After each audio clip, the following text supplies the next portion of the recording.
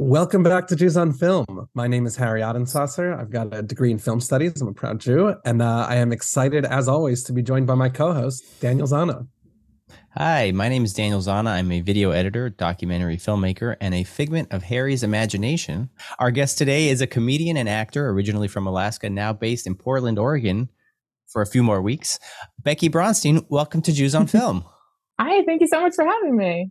Yeah, thanks for much for for agreeing to be on the podcast. Today we'll be discussing the film JoJo Rabbit from 2019, written and directed by Taika Waititi, and based on the book Caging Skies by Christine Lunins.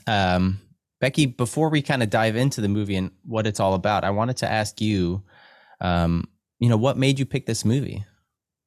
Yeah, I'm just a huge fan of this film. I love Taika Waititi's work in general. I think I've seen everything he's ever done. I would love to work with him. I mean, yeah, I thought this film in particular, coming from the perspectives of someone who is Jewish. Taika is, I don't know if we're using half.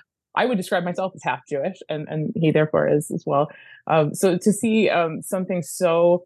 The material is obviously so shocking, and so I mean it's about Nazi Germany. What could be more controversial? But to see it done in such a skillful comedic way, I just thought this is fantastic. It grabbed my attention right away.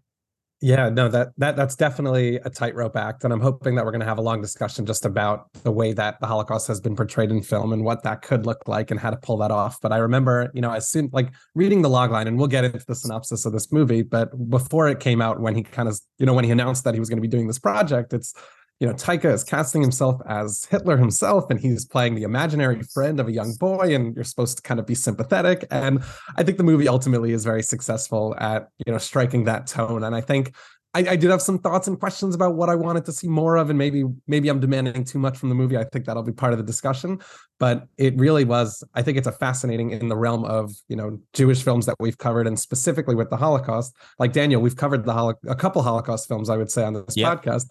None that ever had such a cavalier and I think comedic tone for at least part of it. So it was a really interesting watch the first time I saw it, and rewatching it before recording here, I was fascinated by what I thought he pulled off pretty well, and whatnot. Yeah, I mean, like you said, whenever you're touching the Holocaust, it's a big one, right? And being able to do it in a way that approaches it, we like you said, Harry, we've done Survivor, which is sort of a grisly take on it. We've done The Producers, which is, I would say, like a predecessor to this movie in a sense of that, like Mel Brooks says, the best way to approach talking about Hitler is to make fun of him. And obviously Taika is a student of that school of thought. And then you have Inglourious Bastard, which is like this revenge porn fantasy of just like killing Nazis, but also grounded in a lot of humor, but much more grisly violence.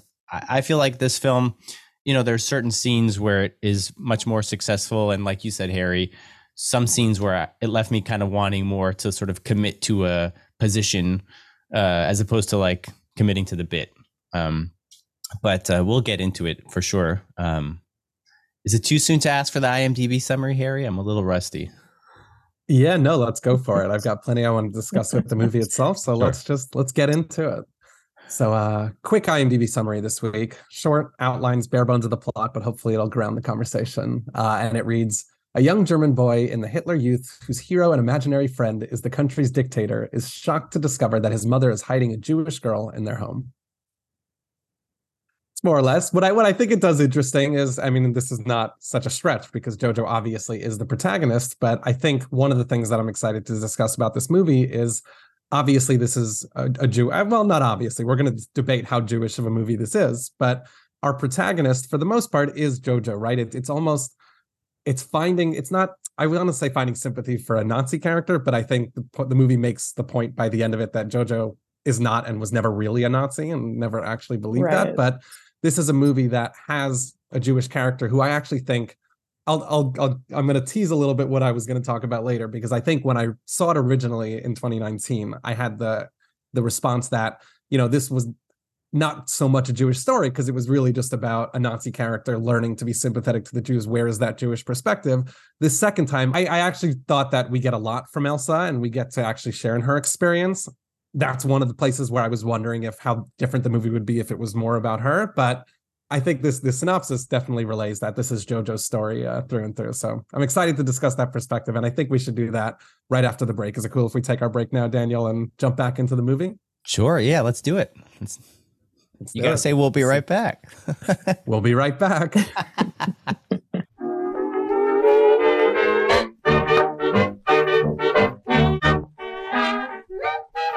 Welcome back to Jews on Film. We are here with Becky Braunstein to discuss the film Jojo Rabbit. Harry, Becky, where to begin? I mean, there's so much to unpack here.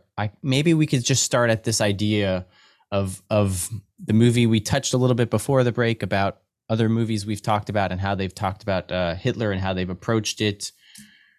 You know, how do we feel about the portrayal of the man himself in this movie? And, you know, you talked about it in the summary, Harry, but, you know, for people who have not seen the movie, Hitler is this imaginary character that sort of acts as JoJo's conscience and sometimes is very playful and joyful. And by the end of the movie, when JoJo has his sort of change of heart towards Jewish people, Hitler gets into like full yelling and screaming mode. But how do we feel about the portrayal in this film?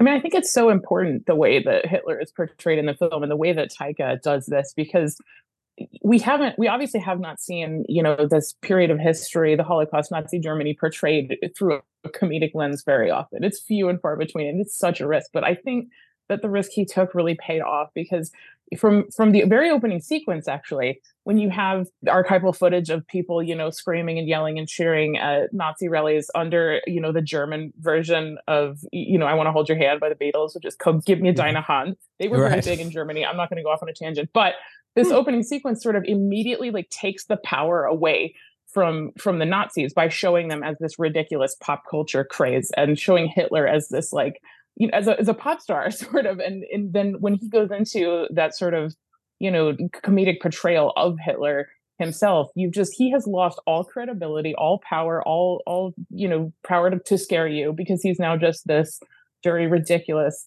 character that doesn't even exist, you know. And I think the balance between not portraying him as a good guy, I don't think that's what's happening at all, you know, but seeing all these sides of him coming out just makes him less of a scary figure and more of a clown, you know, which is helpful.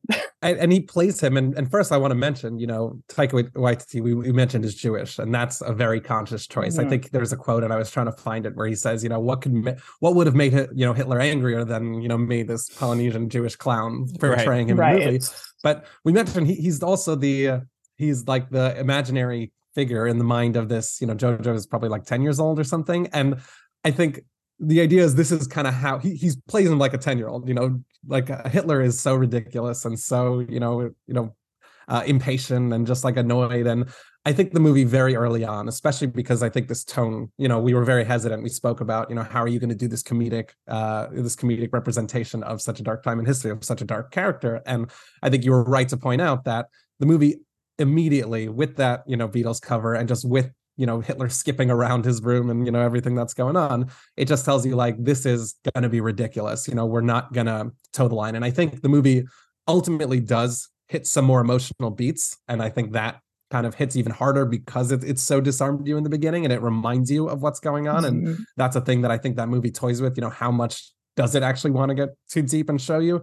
But it definitely starts off in the beginning here and just tells you like, we are laughing at this ridiculous person. We're disarming him, much in the same way that I think the producers did, like you were saying, Daniel, about Mel Brooks, just saying, you know, how can we put down this scary figure? Let's laugh at him as much as we can. And he's definitely the object of our laughter. I don't know. I feel like the threat of violence or it seemed like it's a very small movie. Like it all takes place in like 2 or 3 different set pieces. We have like the office where JoJo works. We have his house. We have like the camp and then like the little village and everything like that. It all feels very small. And I feel like the threat of violence and death is somewhat abstract until sort of the end of the movie, where like he actually sees soldiers and corpses and things like that, because, at the beginning when they're in this camp and he's becoming a man and he's getting his Hitler Youth dagger and his coming of age, and, they're talking about all this stuff in sort of fantastical terms, and they're drawing out the Jew on the chalkboard and all this stuff. It seems very abstract for a little kid, and it's very exciting though, because, the girls get to do this and the boys get to do this, and it gives them like a sense of purpose and a sense of belonging. It just seems that like it's very tame in some regard. I was going to say, I like how very kind of microcosmic this story is, because you so often see this big, huge view of like World War II, the Holocaust. What does this mean? But you don't often see, what that meant to individual people in a very small, like slice of life basis. And you wonder, how did everyday German citizens go along with this, go down this path? How did so many people just, go with what Hitler and the Nazis were doing? And like, this sort of gives you a very, obviously a very comedic sort of peek into how, because you have these kids who are being indoctrinated, who are going to these programs and being told God knows what, you have all these people who are afraid for their lives. Like, you kind of see the lens of like how that does, and I'm scared to say is maybe still happening a little bit in the world today with like indoctrination. Absolutely. And but yeah, I like that it focuses in on like just a couple of people in a small slice. For sure. Yeah. When you describe it like that, I think what you make clear to me now is that this movie is not just a comedic take, I think, on a Holocaust film, which I think we've seen in a lot of other movies do.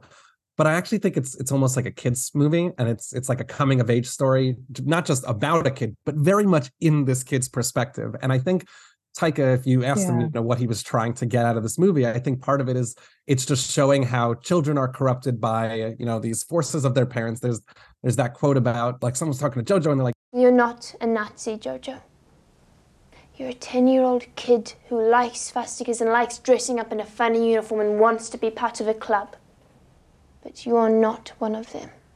I think it's more of a movie about how a kid can be roped into things he doesn't understand than it actually is trying to interrogate, the atrocities of the Holocaust and any of the kind of, macro machinations. Like, I think we get some adult characters who act very, I think, childish to a certain extent and kind of express themselves. And I think maybe the simplistic way that his story, ultimately becomes about him in some ways rebelling against the machinations around him and learning to express himself. I know one of the notes we have in our sheet is about like the uniforms and, the uniforming and how that changes. And he's someone who literally gets colorful. And in some ways, I think that's also very kind of through the mind of a child, seeing that very clear black and white expressive. Like, what I'm getting to is I think we're interrogating this movie and how much violence it shows and how much it really addresses, directly head on kind of what's going on with the Holocaust.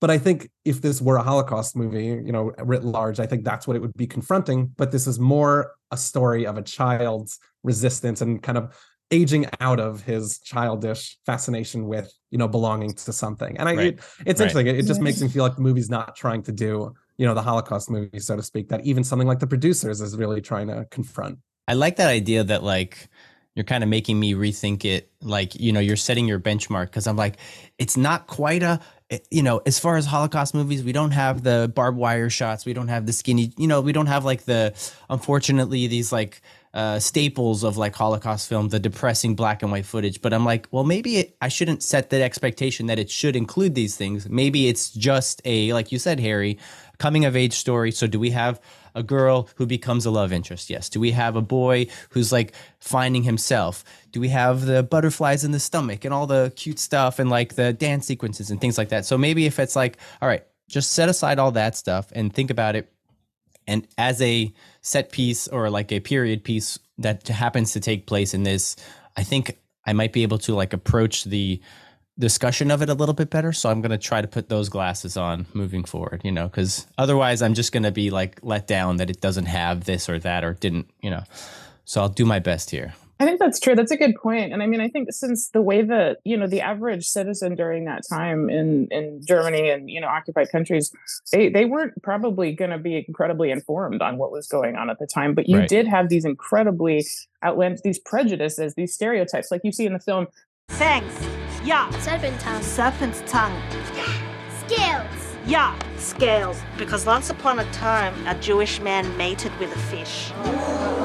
We Aryans are 1,000 times more civilized and advanced, in any other race. Now get your things together, kids.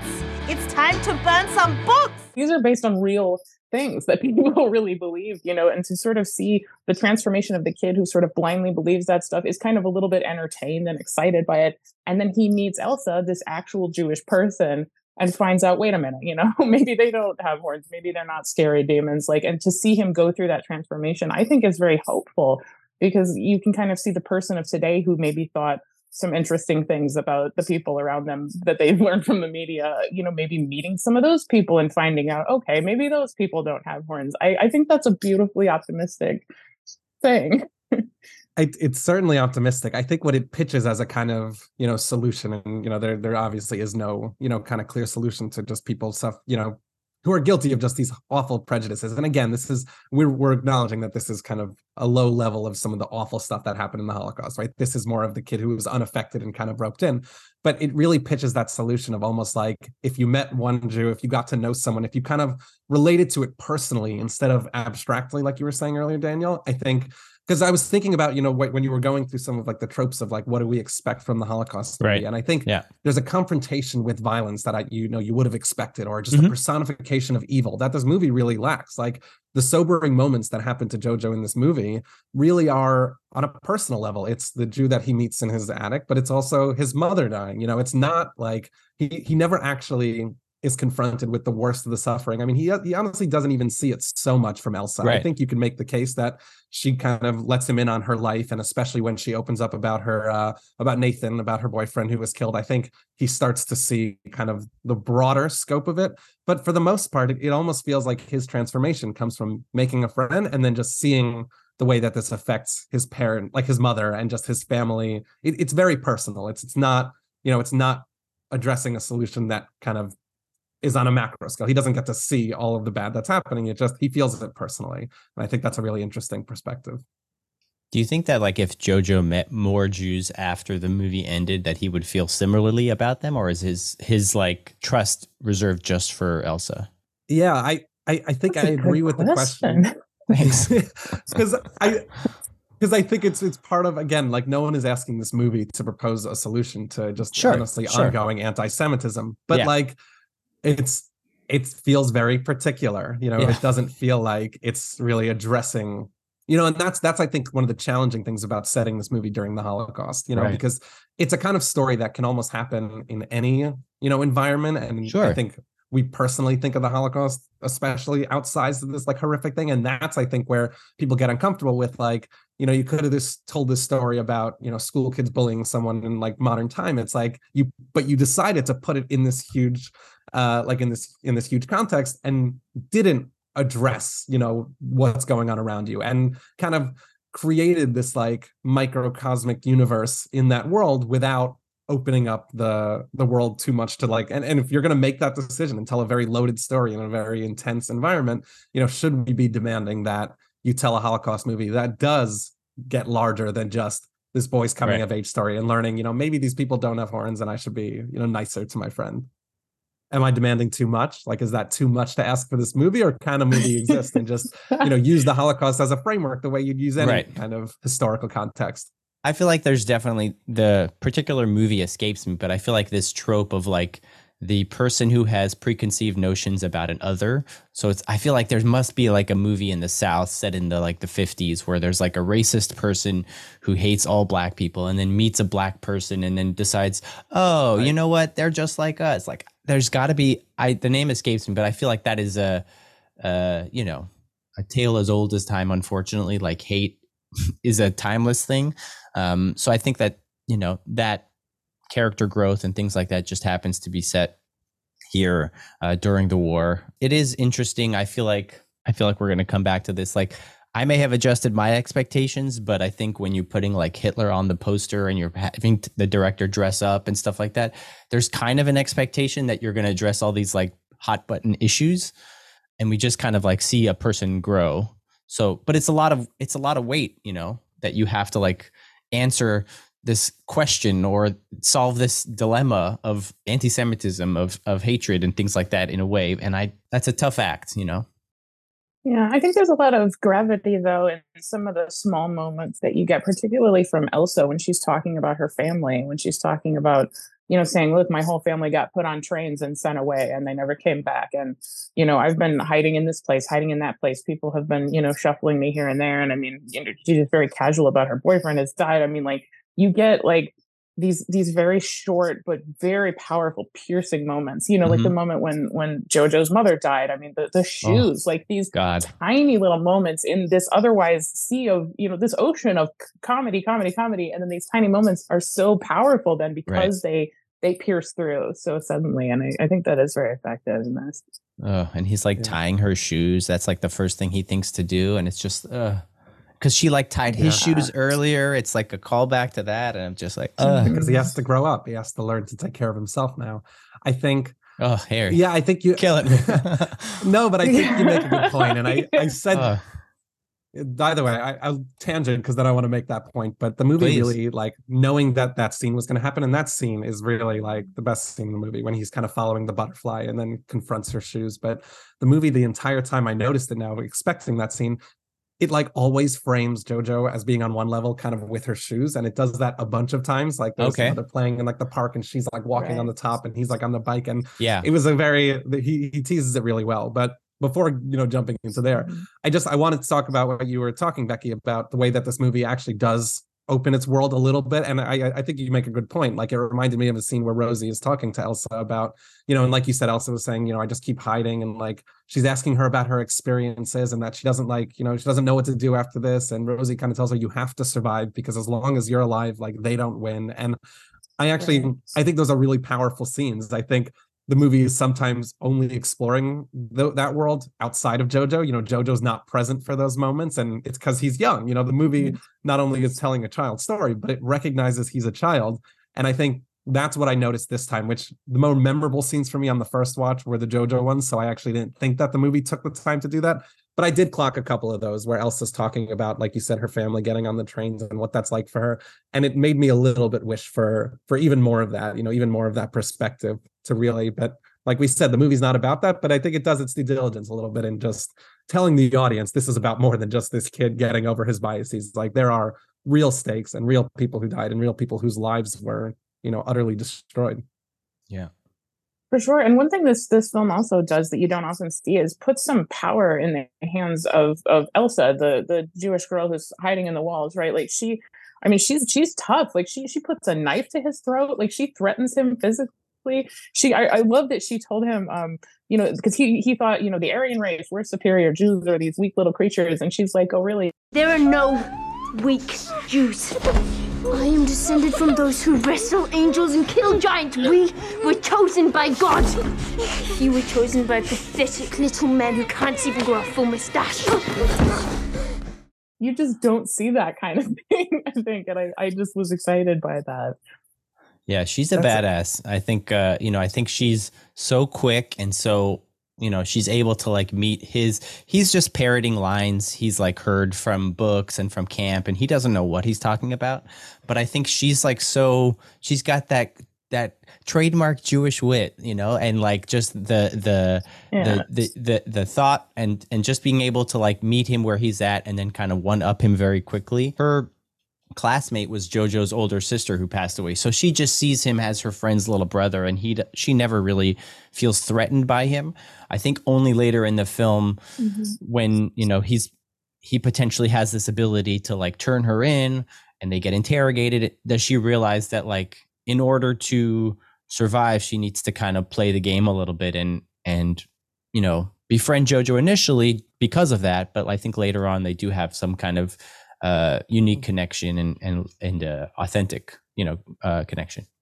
Yeah, I think that's a tall order, kind of positioning a movie like adjacent to the Holocaust, telling a Holocaust film and representing a Jewish character and not as a victim, but giving her some agency. Like, I think a common theme for me was having a particular takeaway the first time I watched it and then kind of learning to see it differently a little bit on the second time. But, that first scene where Elsa's introduced, they frame her like this horror monster. And it's literally, and again, we're in JoJo's perspective and that's what she is. Hands but she's like running around confidently, right? Her fingers curl around the doorway. Like, she is supposed to be terrifying. And I think I watched that and I'm like, this is a real person that was suffering. Like, why isn't this movie showing me? Like, she would be terrified. Like, and I think I took not offense. I took a step back, kind of seeing this character who I have always been, known to be, this kind of idea of a character, a Jew in hiding, who I've always seen to be a victim, thinking of like Inglourious Bastards and that first scene where, the Jews are kind of like hiding underneath, and it's like they are completely, they have no agency, and they are such victims. And I was upset at the movie. I'm like, you're telling people that these characters were running around the house all, comfortably and cavalierly, but like, that can't be the reality. And I actually now think, and especially after what you said, Becky, that it's really cool that they were able to, at least in this movie, which we know is hyper real and ridiculous and satirical. Yeah. We can have a Jewish character who's like not just kind of settling in as a victim. I mean, in that big scene when, the Nazis are coming into the house looking for her. And again, that's her most victim-y scene, because she's hiding in the wall. You're hoping that they don't open the door, but she doesn't just hide there. She takes it into her own hands, and she comes out and she pretends that she's JoJo's sister, and she owns up, and she gets the passport out. And it's actually a very cool and clever subversion, that if you're going to have one Jewish character in the movie, it's nice that she actually did have a little bit of agency. And I'm actually a little more excited about that than I was the first time, where I was like, give her more victim. Like, that's not who she is. Right. But it's kind of cool. Yeah, she's incredibly courageous. And honestly, just to do that, when you think of all the many, many people who actually did do that in real life, I mean, hiding like that, the word hiding doesn't even quite say it, because like, you have to have incredible optimism that this is one day going to end, first of all, because if you think this is not going to end, you're not going to bother to try to conceal yourself, to actually live every day, all the time in a place where if you were discovered, you'd be killed. I mean, the people are risking their lives keeping you in their house. You never know when or if they're going to give you up. You're living on God knows what kind of rations. I mean, like, that takes incredible strength of will and courage and the fortitude and belief, so like to think about the people who do that and to portray them as just, terrified victims. I mean, absolutely, people were terrified, and they were technically victims, but yeah, that takes, an incredible amount of, I want to say chutzpah to sort of be able to survive something like that.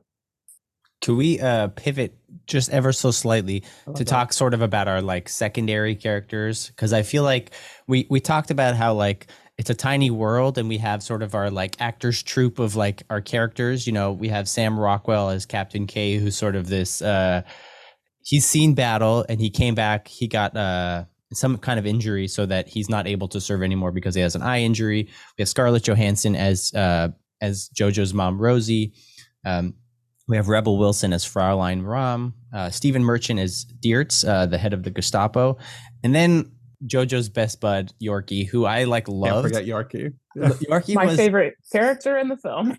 I mean, so good. He's like, I don't know. He's just one of these best buds that you just kind of like, his ride or die. Like, he's always there for JoJo, and like, but he just has this. I mean, obviously, he doesn't have a Jew hiding in his house as far as we know, so he's probably leading a much more like it's kind of like a sliding door situation where like, what would have happened if JoJo didn't grab the grenade and didn't have a Jew? Like, he would end up kind of like Yorkie, maybe worse, but like, he's just very excited about life. And whenever he sees JoJo, he comes in like his cardboard suit and he gives him like a little hug, and he's completely, I just loved it. I thought like that sort of cuteness and innocence that we saw in Yorkie was very adorable. He was incredible. That kid should have won an Oscar. At least been nominated. I want to see him do other things. This cast is incredible, by the way, just overall. I mean, like the names you just named off, and Alfie Allen, who's sort of the try-hard sort of assistant, Sam Rockwell. Like, he was in Game of Thrones. He's Lily Allen's brother. Yes. I could go down another tangent, but like, no, especially that kid, like Archie Yates, wonderful young actor. He was so incredible, so committed. I believed him every second. He was just like a little adult, just weary and like doing his job. And I mean, I thought he had just incredible natural comedic timing. And I hope he does many other things. Archie, if you're out there, I'm a fan. Yeah, he's listening. I agree, and I think Daniel, like you said, what his experience would have been like if he hadn't, been around a Jew. But he actually is the most sobered one at the end. Like, he's just saying, I think they lied to us. Like, remember he runs into that's right. to JoJo at the end. He's like, I don't think Jews are so bad, and he's like, whatever. JoJo tells him about his Jew. He goes, remember that Jew I told you about? Oh yeah, I still have her. She's basically my girlfriend now. Oh, good for you, JoJo, a girlfriend. But she's Jewish. There are bigger things to worry about than queues, JoJo. Yeah. It's ridiculous, and it's a great final note to kind of redeem a character, because I think if we left the movie thinking that Yorkie was still a Nazi, we would have been sad, because I think Taika knew he was the most likable character in the movie. But like, I think he has that kind of he puts that into perspective, that like these adults have been lying to us, and maybe, maybe again, it's probably a little too simplistic for most people, like, oh, maybe people should just have gotten self-aware and been like, yeah, maybe we shouldn't hate everyone for no reason. That's obviously not real life, but it was a nice note to close out his character arc by the end of the film. Totally. Yeah. The likability of all of these characters is incredible, especially mixed with some of the terrible things that they're doing and saying. And I think that's another thing that you see with somebody who's very masterful with comedy and sort of intelligent about, maintaining perspective. And like, you've got, just like, let's talk about Stephen Merchant as, representing the Gestapo. They can't get anything done because they're spending 20 minutes saying Heil Hitler a million times every time they walk into the, that is... Captain Klenzendorf. Heil Hitler. Heil Hitler. Heil Hitler. Heil Hitler. Heil Hitler. Heil Hitler. Heil Hitler. Heil Hitler. Heil Hitler. Heil Hitler. You know Freddie Finkel. Heil Hitler. Heil Hitler. Heil Hitler. Heil Hitler. Heil Hitler. Heil Hitler. Heil Hitler. Heil Hitler. Heil Hitler. Heil Hitler. So, did I miss anything? No, we were just Heil Hitlering the boy, and then Heil Hitlering yourself, and then, of course, Heil Hitlering Freddie Finkel, and now we're in the midst of a routine inspection. That's wonderful, because they were all about like this sort of like order and bureaucracy. And right. like, I don't know. I think that's a wonderful angle.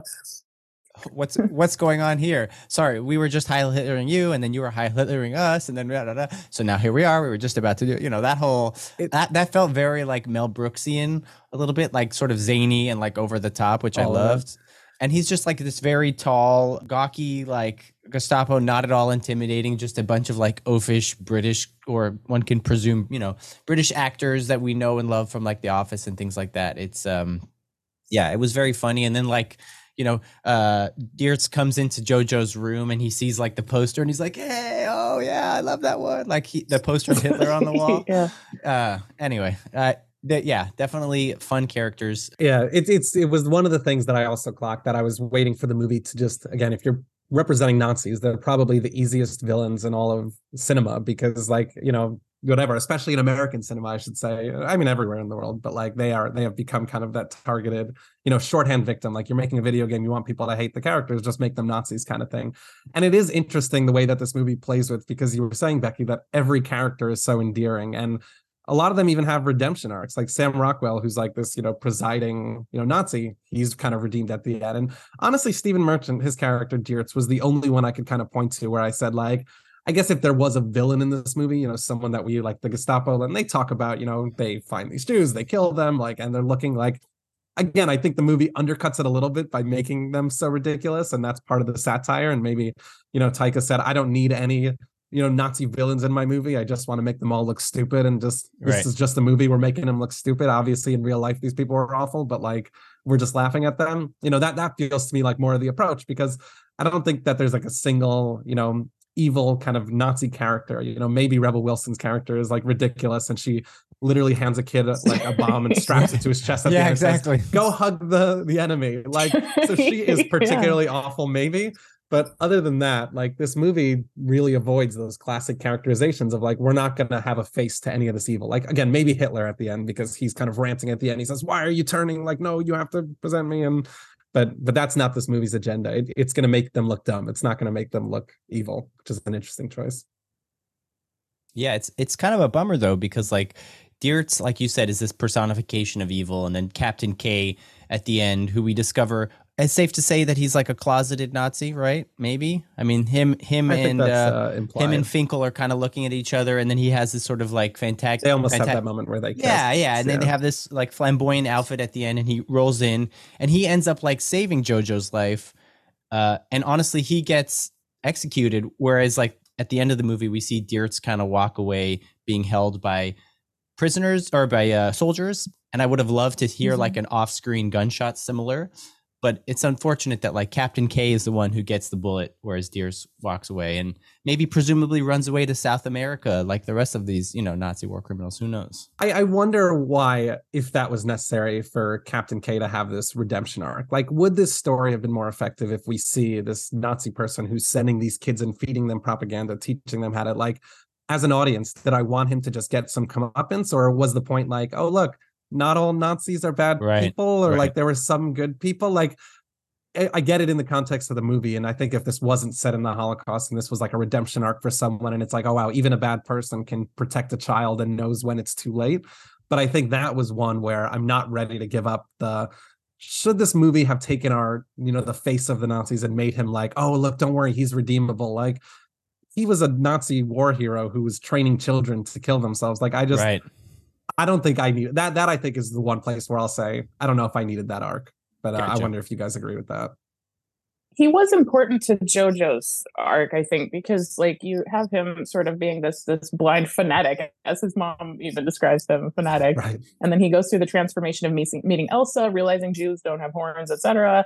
And then he kind of sees this all sort of breaking down. And I think seeing his sort of, I don't know, scoutmaster, his leader there, kind of also not snitch into the Gestapo, and okay, maybe this guy, I think it unsettles him to the point where he can accept that, hey, maybe this isn't right. By the time that Yorkie tells him like, yeah, maybe we picked the wrong side here, man. Like, I think he's already like seen enough to go, okay, yeah, maybe everything around me isn't what I thought.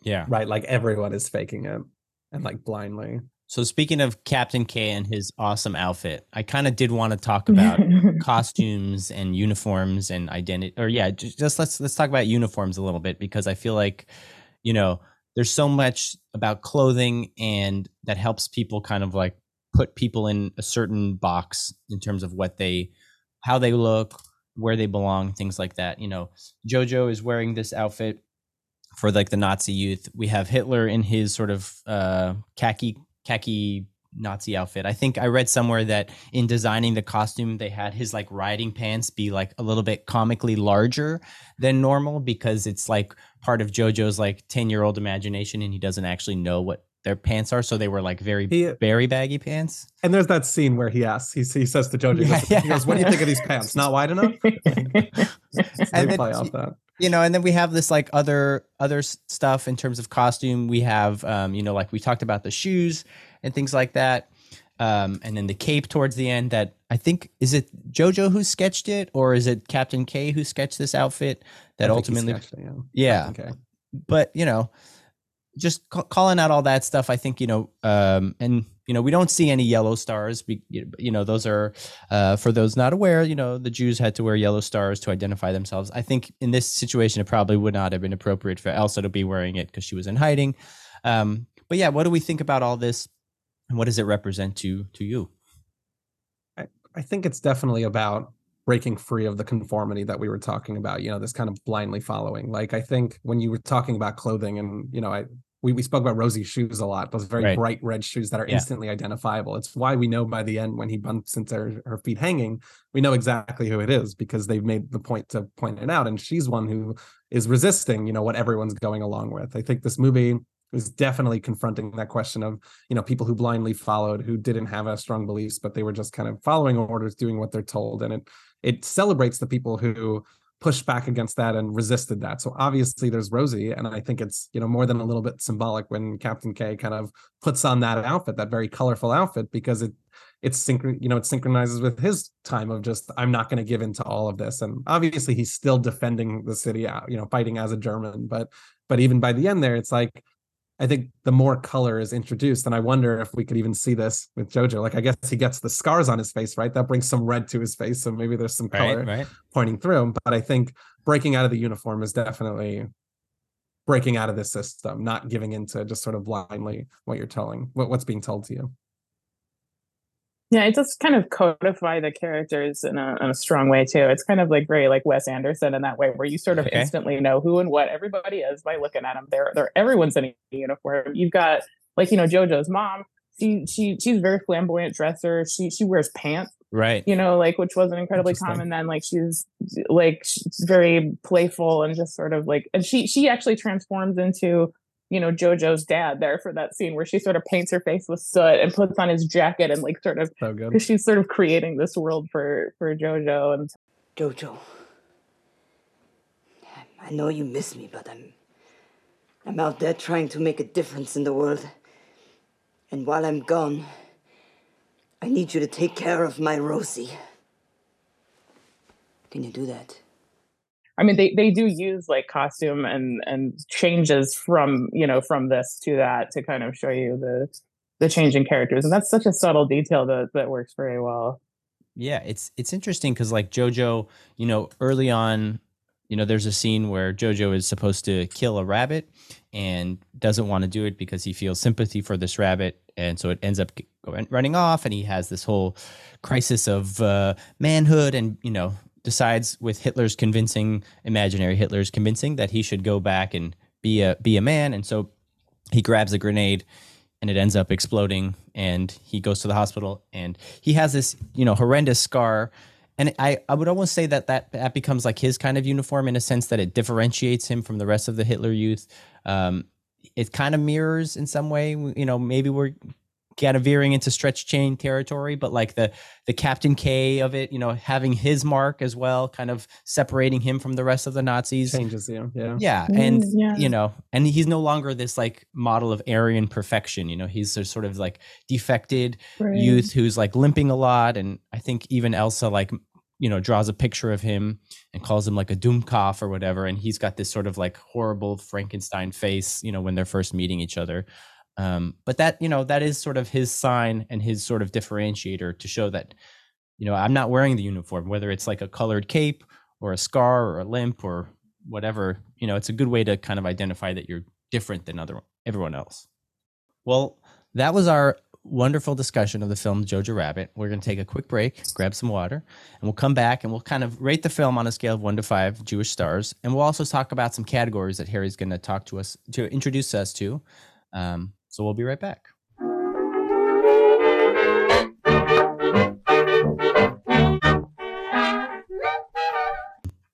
Welcome back to Jews on Film. We are here with Becky Braunstein talking about Jojo Rabbit. Now is the moment you've all been waiting for.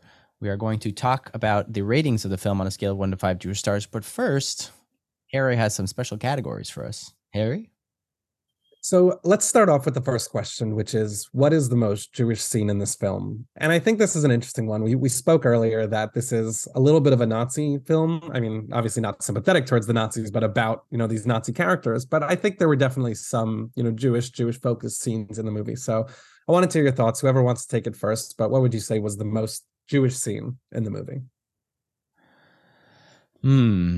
I mean, it's a tough one. There's not that many because it's really Elsa is like our Jew in the film. So every scene with Elsa really, but specifically for me, I liked sort of this like, I would almost call it like a Talmudic argument with JoJo about like artists, Jewish artists.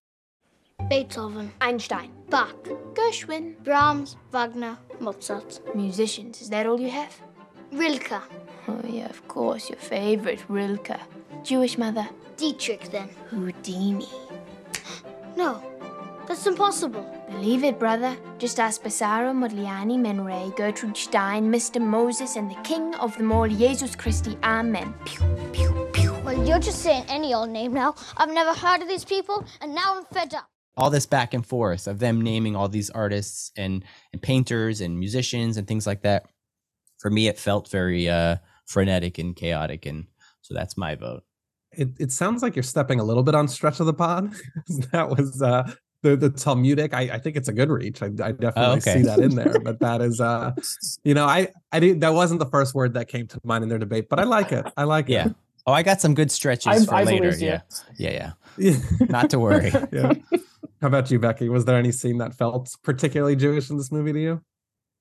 Yeah, I feel like I already mentioned them, but like the scene where Elsa sort of grabs JoJo and like gets him in a headlock and tells him about, you know, my people are descended from people who wrestled with angels. We're chosen by God. I mean, that's very Jewish, and that's, you know, an uncommon Jewish thing to hear. I mean, the story of, you know, like these are stories from the Torah, you know, that she's sort of referencing, and like the fact that we've got this like tough, like, I mean, you know, she probably knows Krav Maga, like she's a tough Jew.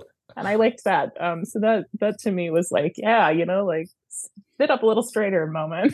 Yeah, love it. Yeah. Harry, how about yourself? I mean, I think if I was voting right now, it would definitely be that scene that you just said, Becky, because I agree. Like that, like we said, was just tough, powerful Jew moment. A couple of biblical references, which was great, but also just like being Jewish, standing up for herself, kind of defining, we say most Jewish, but defining Jewish as in a very courageous and, articulate way, I think is awesome. And I love that. And I want to get behind that for the sake of, adding some more content, throwing out another scene.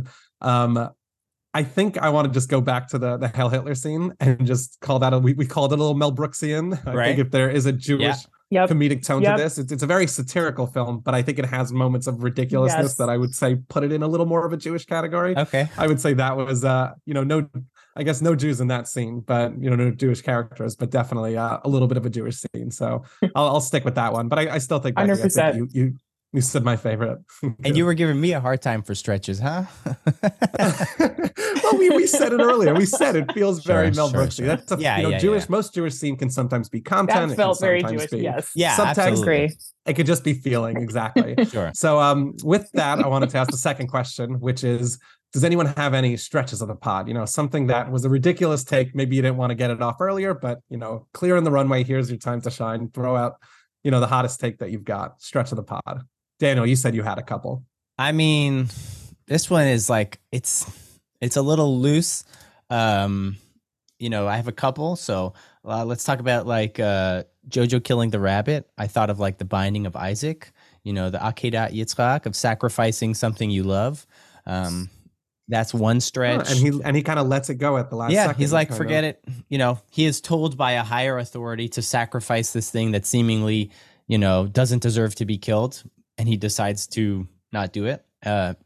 Some would argue, and he's better for it. In the short run, he does get an exploding grenade and a whole, bodily injury and everything like that. But it makes him a better person. The other one was just this, the haunting shot of the feet dangling. We see that a couple times. And it just kind of reminded me of the Purim holiday when Haman was hung from the gallows.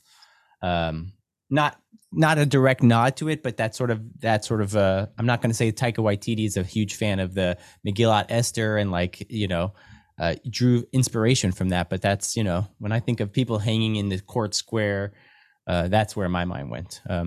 Any stretches from you, Becky or Harry?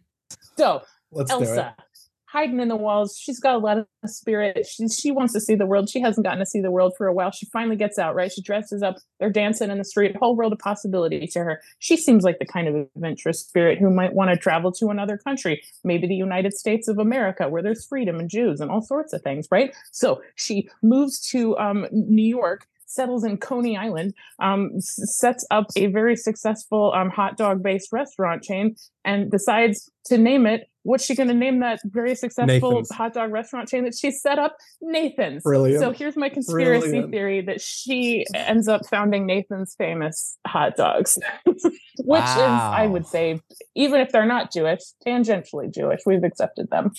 Yeah, kosher style, sure. Yeah. Nathan is her fiance. Is that correct? Okay, Yeah, great. her Just fiance, for yeah. that is amazing. I know. I'm hesitant to Google the timeline of like Nathan's when it's set up on Coney Island because I don't want. I got you. Well, I don't want to because I'm nervous. Verifiably But oh my god, that's brilliant. Holding like no, a that's deck of I love it. I love it. That's a great stretch. That's great. It's amazing. And like, I bet, I feel like I did go to Coney Island once and I thought I saw a picture of someone looking very, very similar to Elsa. But I love that. That's a great read. Harry? Very plausible. Airtight. Airtight, for exactly. Sure. Harry. When Taika listens to the pod, we'll reach out and we'll ask. Absolutely.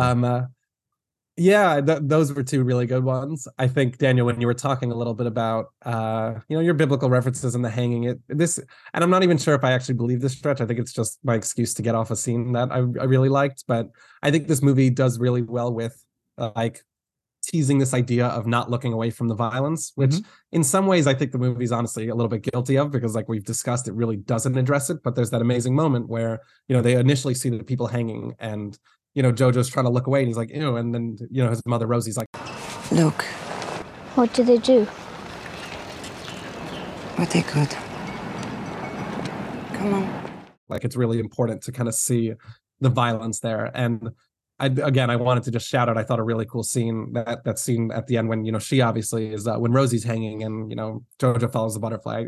Incredible scene. But one of the things I clocked this time is after we kind of see her legs floating, the movie does these like 3 cuts to just like these buildings kind of around, and they're almost like witnessing what's happening. And if you look at them, they're that style where they have those like 2 small windows and they kind of look like eyes, all 3 of these buildings. Okay. And go back, watch the scene, maybe we'll clip it in, but you could just kind of see like looking down. So I think this movie deals with that question of how can you confront or how you have to confront violence, that I actually think the movie doesn't do enough of ultimately, although I think we made the case for it's a kids movie, it's not supposed to. But I don't know. The stretch I was just going to throw in is, we were talking about like that idea of when Lot and his wife are kind of leaving Sodom, they're kind of commanded, don't look at the violence. And, we can get into the implications of why there they weren't supposed to versus here we are supposed to. But that idea of like when and how we're supposed to look at violence versus when, it becomes too much and we're not supposed to, look it head on, I think is there could be a stretch made for a Jewish theme. But again, mostly just an excuse for me to talk about a really cool shot and a really cool scene that I liked. I don't know how much of a stretch that was. I want to congratulate all of us. We did such a terrific job on these stretches. I feel like we came through. Those are great. I feel like, the last thing is, is this film good for the Jews, right? And so how do we feel, having discussed the film top to bottom? We talked about some themes, some of the characters, some of the depictions, what was shown, what wasn't shown, ultimately. Becky, how do you feel like this film was, for the Jews? Is it a good film for the Jews? Not so good? Meh? Good, bad, that's a value judgment. I think we are making a judgment. So I'd say yes, it is good. I think anytime that we as Jews and as, Taika being a Jewish filmmaker can take this subject matter that is so filled with trauma and so much detail and nuance and sort of reclaim any part of that through comedy, through lessening the power and the fear that some of those things still have over us. I'm always going to be in favor of that. I think when that's done well and thoughtfully and by Jews, I think that's important. That it does sort of you can never reclaim what happened in the Holocaust, obviously, but it does sort of take away that sort of fear and the power and the ghost of those things that happen and puts it into the hands of people who can kind of make it something that we're thinking about, that we're crafting, that we're showing, that we're able to laugh at these things that at once upon a time you absolutely would not be able to laugh at. Right. Totally. Yeah.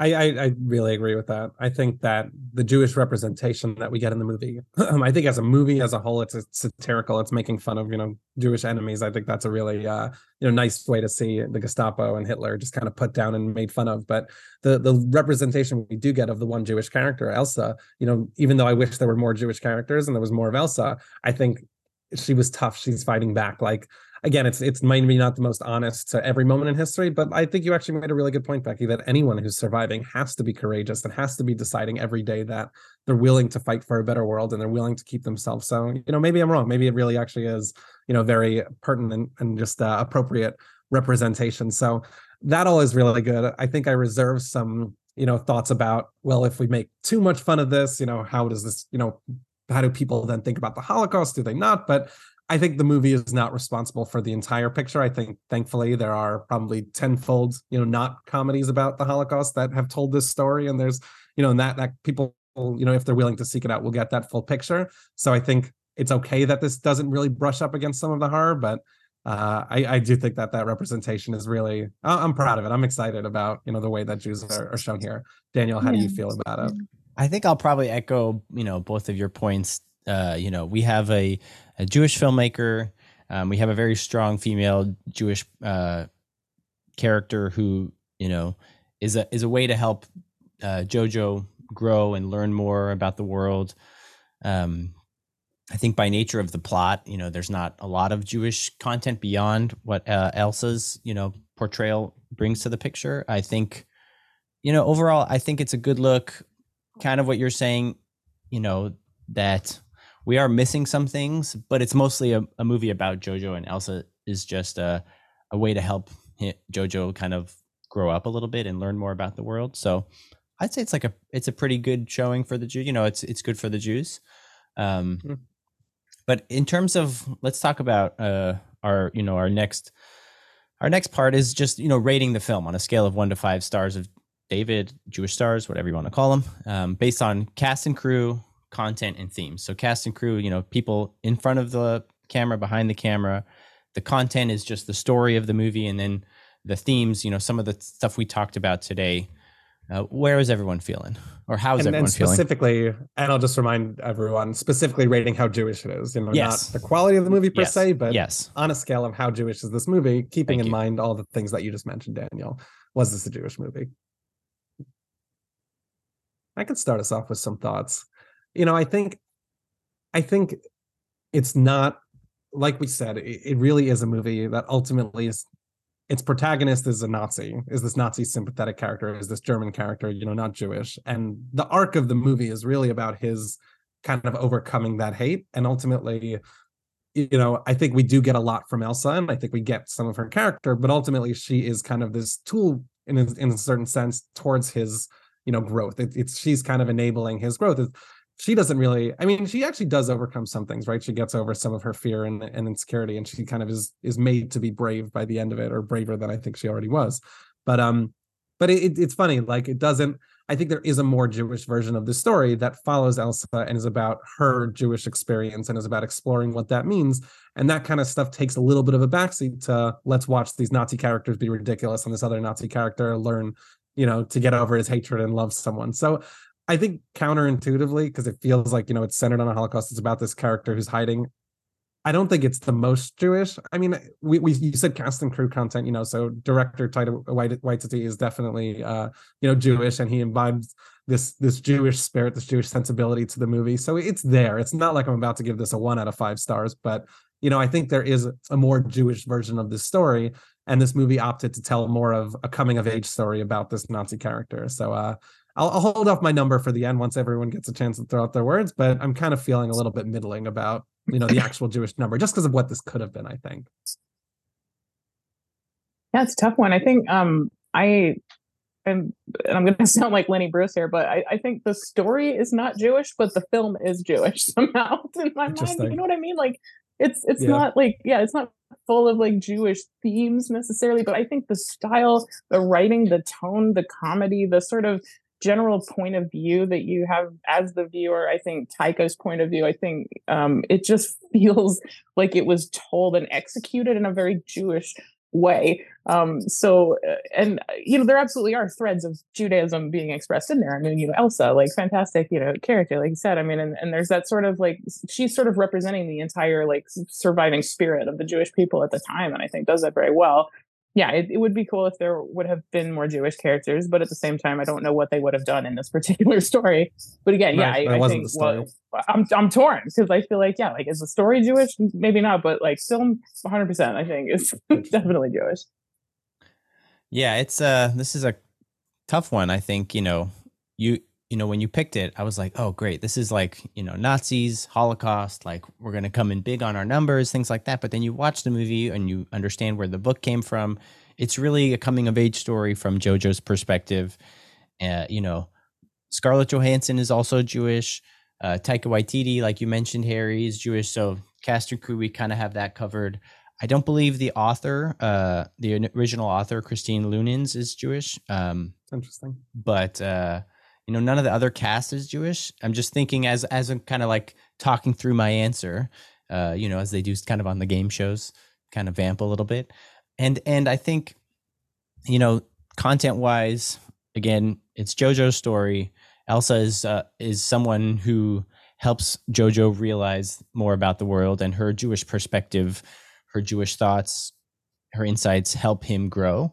So I do like that part of it. Thematically, the sense of like being an other, that's something we kind of talk about a lot, whether it's like having scars or something up with your eye, or having a flamboyant costume, or, there's this otherness that some of our characters have. So yeah, I'm not hugely, is it bullish? Is that right? I always mess this one up. Bullish or bearish? Which one is like the? I think you've got it. Bullish, right? I'm not hugely bullish on this film in terms of its, in the pantheon of films we've covered, like where we're at with like the Jewishness of it. Still enjoyed the movie, to be clear. But Harry, let's hear some numbers. Yeah, like I was thinking as you were saying that about, our ancestors were good for the Jews. And like this really is a very, in some ways it has proud Jewish moments if it's not, fully the story's vantage point. And I love that what you said, Becky, about it being not quite a Jewish story, but in some ways a very Jewish movie. So, on the scale of like all the movies that have been made, and if this is like the Jewishness that's coming through here, I'm still going to give it a pretty high score. I'm thinking like a 3.75. So Okay. inching towards that 4, but not quite crossing that threshold, because I think there are choices that this could have made if it was telling this kind of Holocaust story. And I think there are other Holocaust films that more deeply explore the Jewish experience and the Jewish trauma and the Jewish strength in a way that this movie just wasn't concerned with. But 3.75, I think I'm going to leave it at, not go all the way up there. Becky, how about yourself? Moment of truth. No I pressure. feel the same. Yeah. The 1 to 5 is such a narrow spectrum, you guys. This is torture. Like, yeah, I would love to throw some increments in there between 3 and 4. Yeah. I'll go 3.9. How about that? Because I think 3.9. as a past Jew, I think we are often, we've often overlooked as Jews. And since, me and Tyke are in a similar boat, I'm going to give him the extra couple of decimal points, 3.9. Okay. I think he deserves that. I think that's fair. What about you, Daniel? I feel like the heel of the pod constantly. I'm going like 2.75 just because I feel like it's more Jewish than not. But ultimately it's not Elsa's story. Like I would have loved a spin-off, like you said, or a prequel or a mini series or some sort of thing where we get like an 8-part mini series where we explore Elsa's roots and how she became such a wily, creative, tough Jew. And that would have been, we'll cover that on a future episode maybe, but I feel like there are elements of it. So maybe I'll add a little bit of spice that brings it up from the 2.5, but ultimately, what this movie chose to be in terms of how much it depicted the Jewish experience, I don't know. Am I wrong? I don't know. Maybe 2.753. I feel like I'm not in the 3 club. I don't want to be left out here, but so maybe I'll go 3. I talked myself into a corner here, but very Jewish. I don't know. What can I do? But Becky, Braunstein, I really appreciate you taking the time today. We really appreciate you taking the time today to discuss Jojo Rabbit, a fun and complicated movie. I think, thanks for recommending it today. I wanted to know if you could let our listeners know what you have going on and where they could find more information about you. Yeah, for sure. Thank you so much for having me. You can find me online, BeckyBraunstein.com. I am on all the social medias, Becky Braunstein on Instagram, Becky from Alaska on Twitter, if that still exists by the time this comes out, Becky Braunstein on TikTok. I'm on YouTube. No one watches YouTube anymore. I had just directed a music video that I'm also in for the Expats called Hey New Zealand. That's on YouTube. And I will be working on filming a short film version of my TV pilot Cancer Culture, which is about my cancer experience. And I don't have anything short and punchy, but you can also see me on Shrill on Hulu, Chad on Roku, Trinkets on Netflix. And I have a half-hour special on MGM Plus, which used to be Epix, that is called, it's part of a series called Unprotected Sets, produced by Wanda Sykes. It's really good. Very proud of it. Yeah. That's a million things, right? I wish I had a short, punchy. I don't. No, that's great. Well, we're just gonna have to put a lot of links in the show notes, but that sounds great. Yes. A lot of places yeah. Link away. Thank you guys. You guys are so cool. This was very fun. Love it. I feel like I'm back in New York, talking to my cousins right now. Great. It's awesome. Love it. I appreciate that. I'm as a former one-time New Yorker, I appreciate that. Harry, as a lifelong New Yorker who's currently there, I think that's fairly accurate. You can find us at Jews on Film on a lot of things, at Jews on Film Pod, at some other things. We'll put all of our links to our things in our episode description. Keep listening, and you can email us at jewsonfilmpod@gmail.com if you have any recommendations for films you'd like us to cover, or things that we got wrong. Maybe you have some other thoughts about Jojo Rabbit. Please let us know. Bye. Jews on Film is hosted and produced by Harry Ottensasser and Daniel Zana. Daniel edited this episode. Make sure to follow us on Instagram at Jews on Film and subscribe to our podcast to get new episodes. Thanks for listening.